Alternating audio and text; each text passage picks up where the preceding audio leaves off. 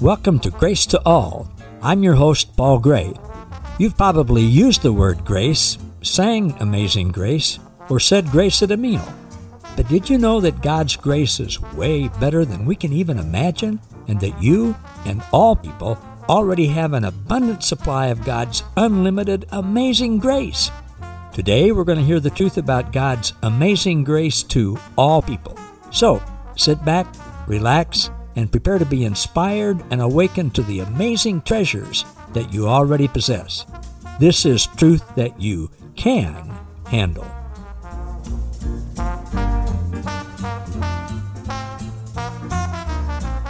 Hey everybody, Paul Gray here. Thanks for joining me for another edition of Grace to All. I'm going to let you in on a secret today. There are a couple of words that, if you grew up in a religious setting, don't mean what you were told they meant.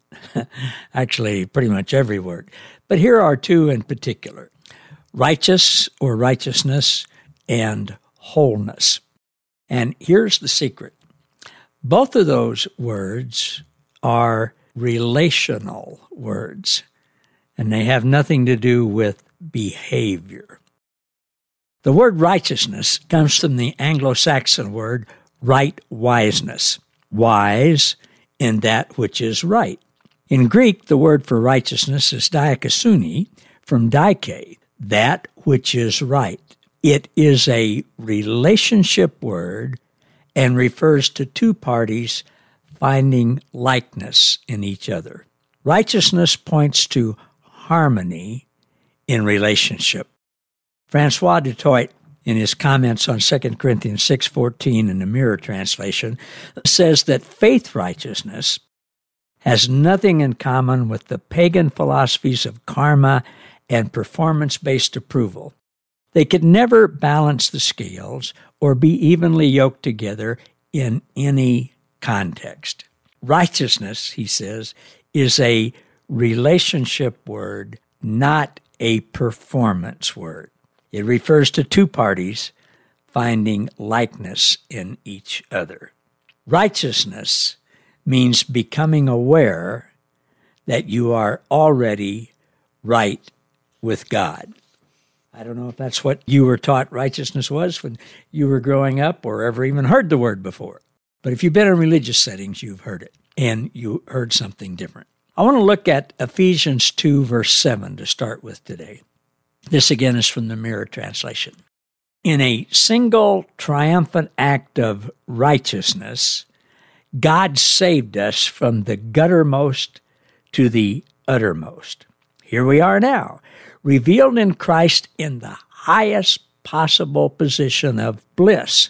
If man's sad history could not distract from the extravagant love of God, imagine how God is now able for timeless perpetuity, or the eternal future, to exhibit the trophy of the wealth of His grace demonstrated in His kindness towards us in Christ Jesus.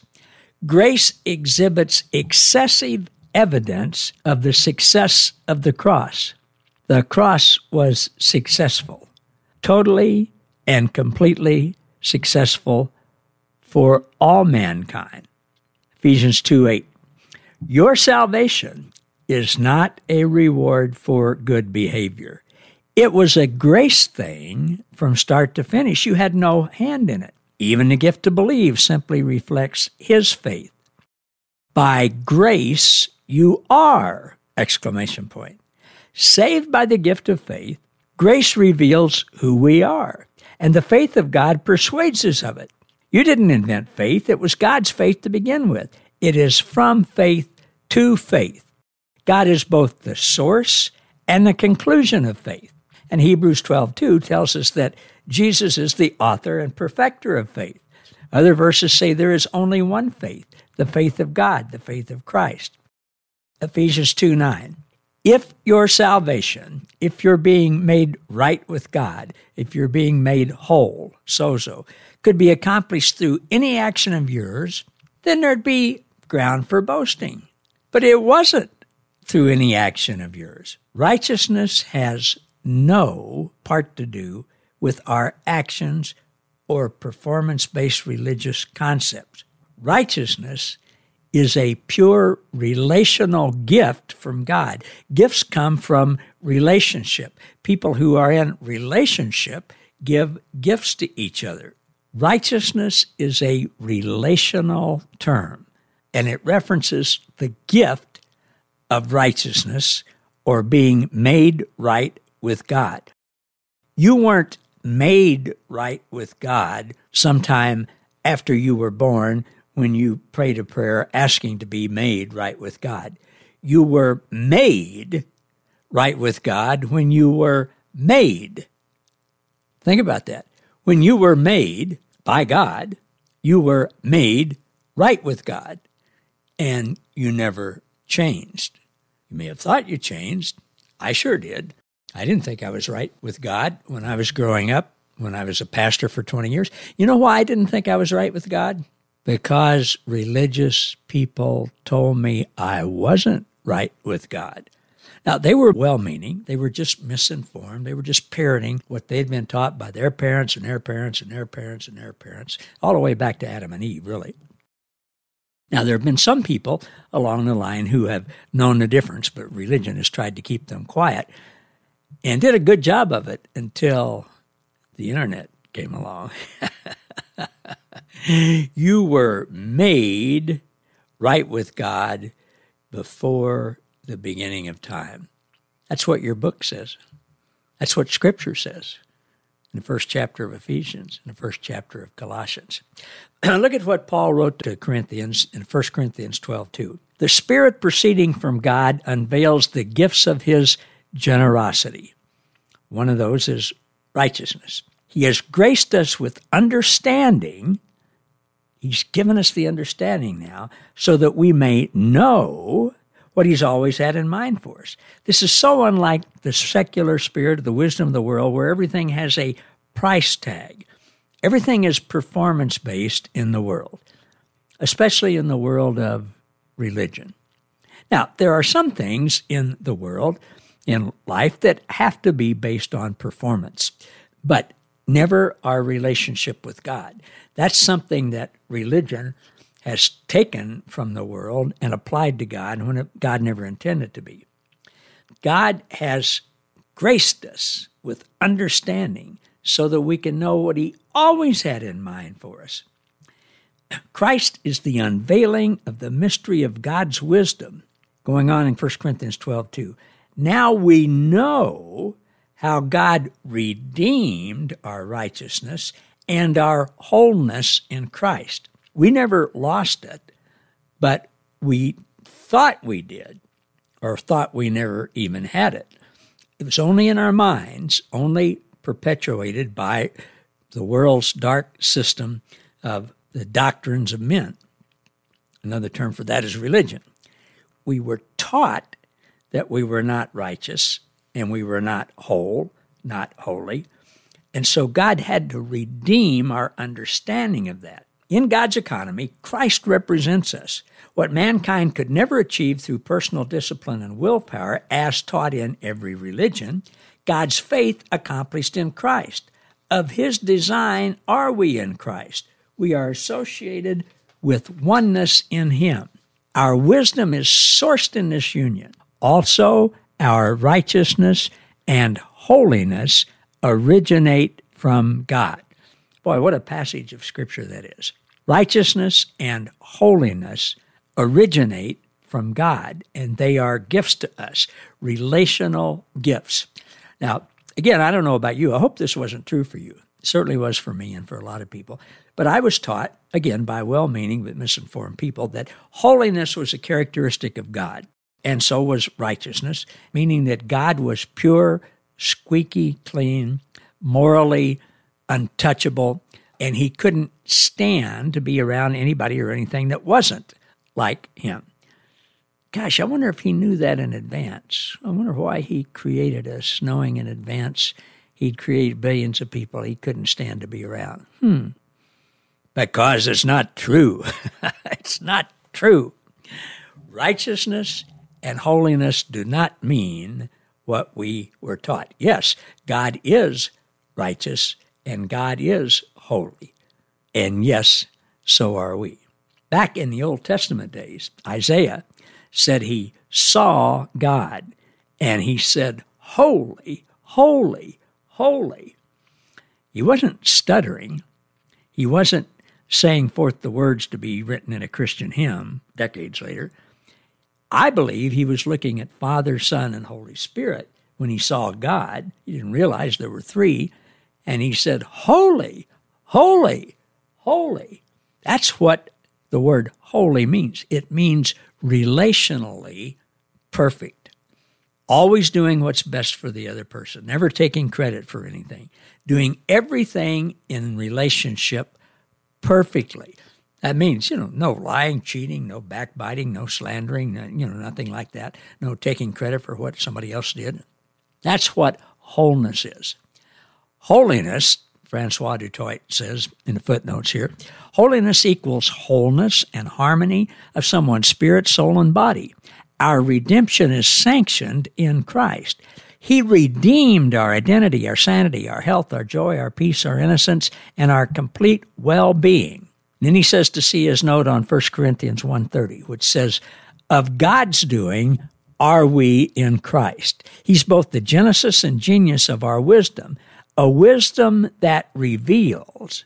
Here's what God's wisdom is in us, a wisdom that reveals how righteous, sanctified, and redeemed we already are in Christ. None of those terms, righteous, sanity, health, joy, peace, innocent, complete well-being, which is sozo, the word we translate salvation, none of those come from anything to do on our part. We don't ask for them. We didn't have a vote in it. We don't request it. We don't earn it or merit it. It was all done before the beginning of time. It was all a gift from God. Now, when we understand that righteous and wholeness are relational terms, that means, among other things, there's no need for any doctrines that tell you how to get right with God, because you already are. No need for any dogmas. No need for, we've got the only way to get to God, and you have to do it this, and you have to do that, and you have to... None of that stuff. No man-made concepts. Any basis of teaching that is contrary to how Jesus lived and acted, anything that's contrary to God not being good, pure, agape love, unconditional love, pure light, no darkness, no punishment, no judgment, no rejection, no fear. Anything that's contrary to that is a no thing. It's actually antichrist. Another term for it is religious. Any teaching that says God operates on a performance relationship-based level, in other words, you got to perform a certain way to have relationship with God, is simply not true. It's a lie. It's evil to teach that. It's misrepresenting the character of God. That's why the gospel is such good news. The gospel is the good news that Jesus revealed, that what people had thought God was like, that you could only get a right relationship with him based on what you did, was not true. It's good news. It's not true. John 16:10, Jesus said this night before he died. Again, this is the Passion.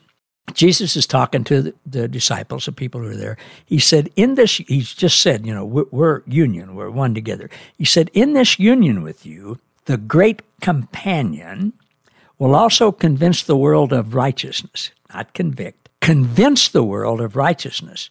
Jesus said, because in my disappearing out of sight to be face to face with the Father, the Spirit of truth will interpret the conclusion of my mission, which is mankind's association in me and their redeemed innocence. The intimate union with my Father that I displayed while present with you in my physical body will now be made visible in you. You want to see Christ today? Look at somebody who knows they are one with Jesus, Papa, and grace, who knows that this was all a grace gift, who knows that it was done before the beginning of time, who has no fear of death, who has no worry who lives and experiences peace and joy, love, unconditional love. Verse 11 in John 16, Jesus said, "Then the world will be convinced that the judgment that was their due, what we thought we deserved, was accomplished when the ruler of this world system was judged." The ruler of this world system, let me tell you, the world system is religion. Any dark belief that God is not good, that God is not pure love, that God is not pure light, that God is distant, separate, keeping a list of people's wrongs, that you have to do things to get right with Him, that their version of how to get right with God is the only right one. All of those things are part of the world's system of darkness, and it has nothing to do with Jesus or the only true God. All right, and I'm going to bring this to a conclusion in just a minute. We've talked about how relationship words, righteousness and wholeness, and of course love, they're all good things. They're relationship things. They have nothing to do with performance. In Romans chapter 1, Apostle Paul says, "I, Paul, passionately engaged by Jesus Christ, identified in Him to represent Him." I'm the one writing this letter. He says, "My mandate and my message is to announce the goodness of God to all mankind." Folks, that's my message. This is Paul Gray speaking. My mandate and my message is to announce the goodness of God to mankind, to tell the good news that people are already right with God. They've already been made whole. It happened before they were born. It's true now, and it always will be true. That's good news. And I would imagine that you and anybody and everybody who comes to understand that, that's what we want to tell people too. 2 Corinthians 6:14 is my last scripture today. Faith righteousness, which is the kind of righteousness that comes from the faith of Christ. In other words, when we know that it's Christ's faith that made us righteous before the beginning of time, faith righteousness has nothing in common with the philosophies of karma and performance-based approval. They could never balance the scales or be evenly yoked together in any context. I know I'm beating a dead horse to death here, but this is my whole point today, and it is such good news. It's such an expression of good news. I so want you to know this and to live this and to be able to share it with other people. There is no bad news in the good news. God is relational from the beginning. Father, Son, and Holy Spirit. Holy, holy, holy. They are all about relationship. God is a relational, loving Father. That's what Jesus came to reveal to the world 2,000 years ago, because nobody knew it until then. Even in the Hebrew Scriptures, there was no talk, there was no mention, there was no teaching by the rabbis and the extra biblical documents that God was relational or that God was a father. It was God was a judge. That's what they wanted. They wanted God to be a judge, to judge them, just to tell them what to do, and they'd do it, and then God could judge them as righteous because of what they had done. Well, God submitted to their desire and gave Moses the 10 Commandments, and then Moses came along with another 613, and by the time Jesus was here, the Pharisees, the religious leaders, had come up with another 2,000 laws to go with that. Everything they did, everything that religion was about, was performance-based. You please God by doing this, you displease God by doing that. You please God, you're going to get blessed. You displease God, you're going to get cursed. Jesus made a big point out of saying at the cross did away with the curse. And we were never cursed by God. We were only cursed in our mind because we believed what religion told us. We've heard the good news now. We've heard the good news that the Father, Son, and Holy Spirit are relational. They are love, pure, unconditional love for all people. Their grace covers everything and everybody. God is pure light with no trace of darkness. God has included everybody. Jesus died for everybody. We're all in. We're all one with Christ. Christ is in us. We're in Christ. Most people don't know that.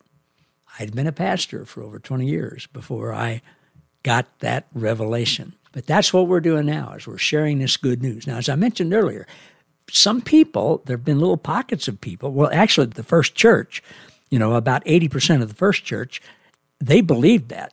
It wasn't until ensuing years after that first generation of the church that when Rome got involved, and then when Rome made Christian the official religion and the emperor started being in bed with the Catholic Church and all of that. Prior to that, people were so excited about the good news, and their lives showed it. In everything they did, they showed it. Then, when it got perverted, their lives didn't show it anymore. They were no longer known by love. They were known by what they were against and who they judged and who they condemned and who they said was no good. And that has gone on for some 1800 years now. But there have been pockets of people all along who didn't go along with that. They've written about it. They've been parts of little communities that religion has done its best to extinguish. But now, because of the internet, they can't extinguish it anymore. We're learning about these little pockets all over the world. And it's exploding. And people are using the term deconstructing, and religion has gone nuts about the deconstructing thing, calling people heretics and liars and false teachers and all this kind of stuff to protect their little domain. It's changing, folks. It's changing all over the world. It's a big-time change. It's a good change. A grace culture is being built worldwide now, and we're in on the ground floor. It's a pretty cool thing. Hey, thank you all so much for being with me for another edition of Grace to All with Paul Gray. If you haven't yet, I hope you'll consider getting a copy of my new book, Grace to All, same name as the podcast. In it, I profile little 2-page articles about 85 of the people that I've interviewed over the years and how you can get in contact with them and connect with them on the internet, on social media, watch their videos and stuff like that, and get exposed to more and more of these little communities all around the world. And all the proceeds from that go to help single parents and their kids, both financially and spiritually and relationally. So, thanks again, everybody. If you haven't yet, please subscribe to whether you're listening on a podcast or watching on YouTube, and put some comments on. Like it if you like it. That drives up the algorithm so more people will be pointed to it. Appreciate you being with me. I love you all. See you all next time on Grace to All with Paul Gray. Thank you for listening to Grace to All. For more about us, how we can serve you, and our special guest, please visit www.gracewithpaulgray.com. Don't forget to subscribe to the podcast so that you never miss an episode, and to join our Facebook group, Grace to All, where you'll be inspired and awakened to more truth that you can handle.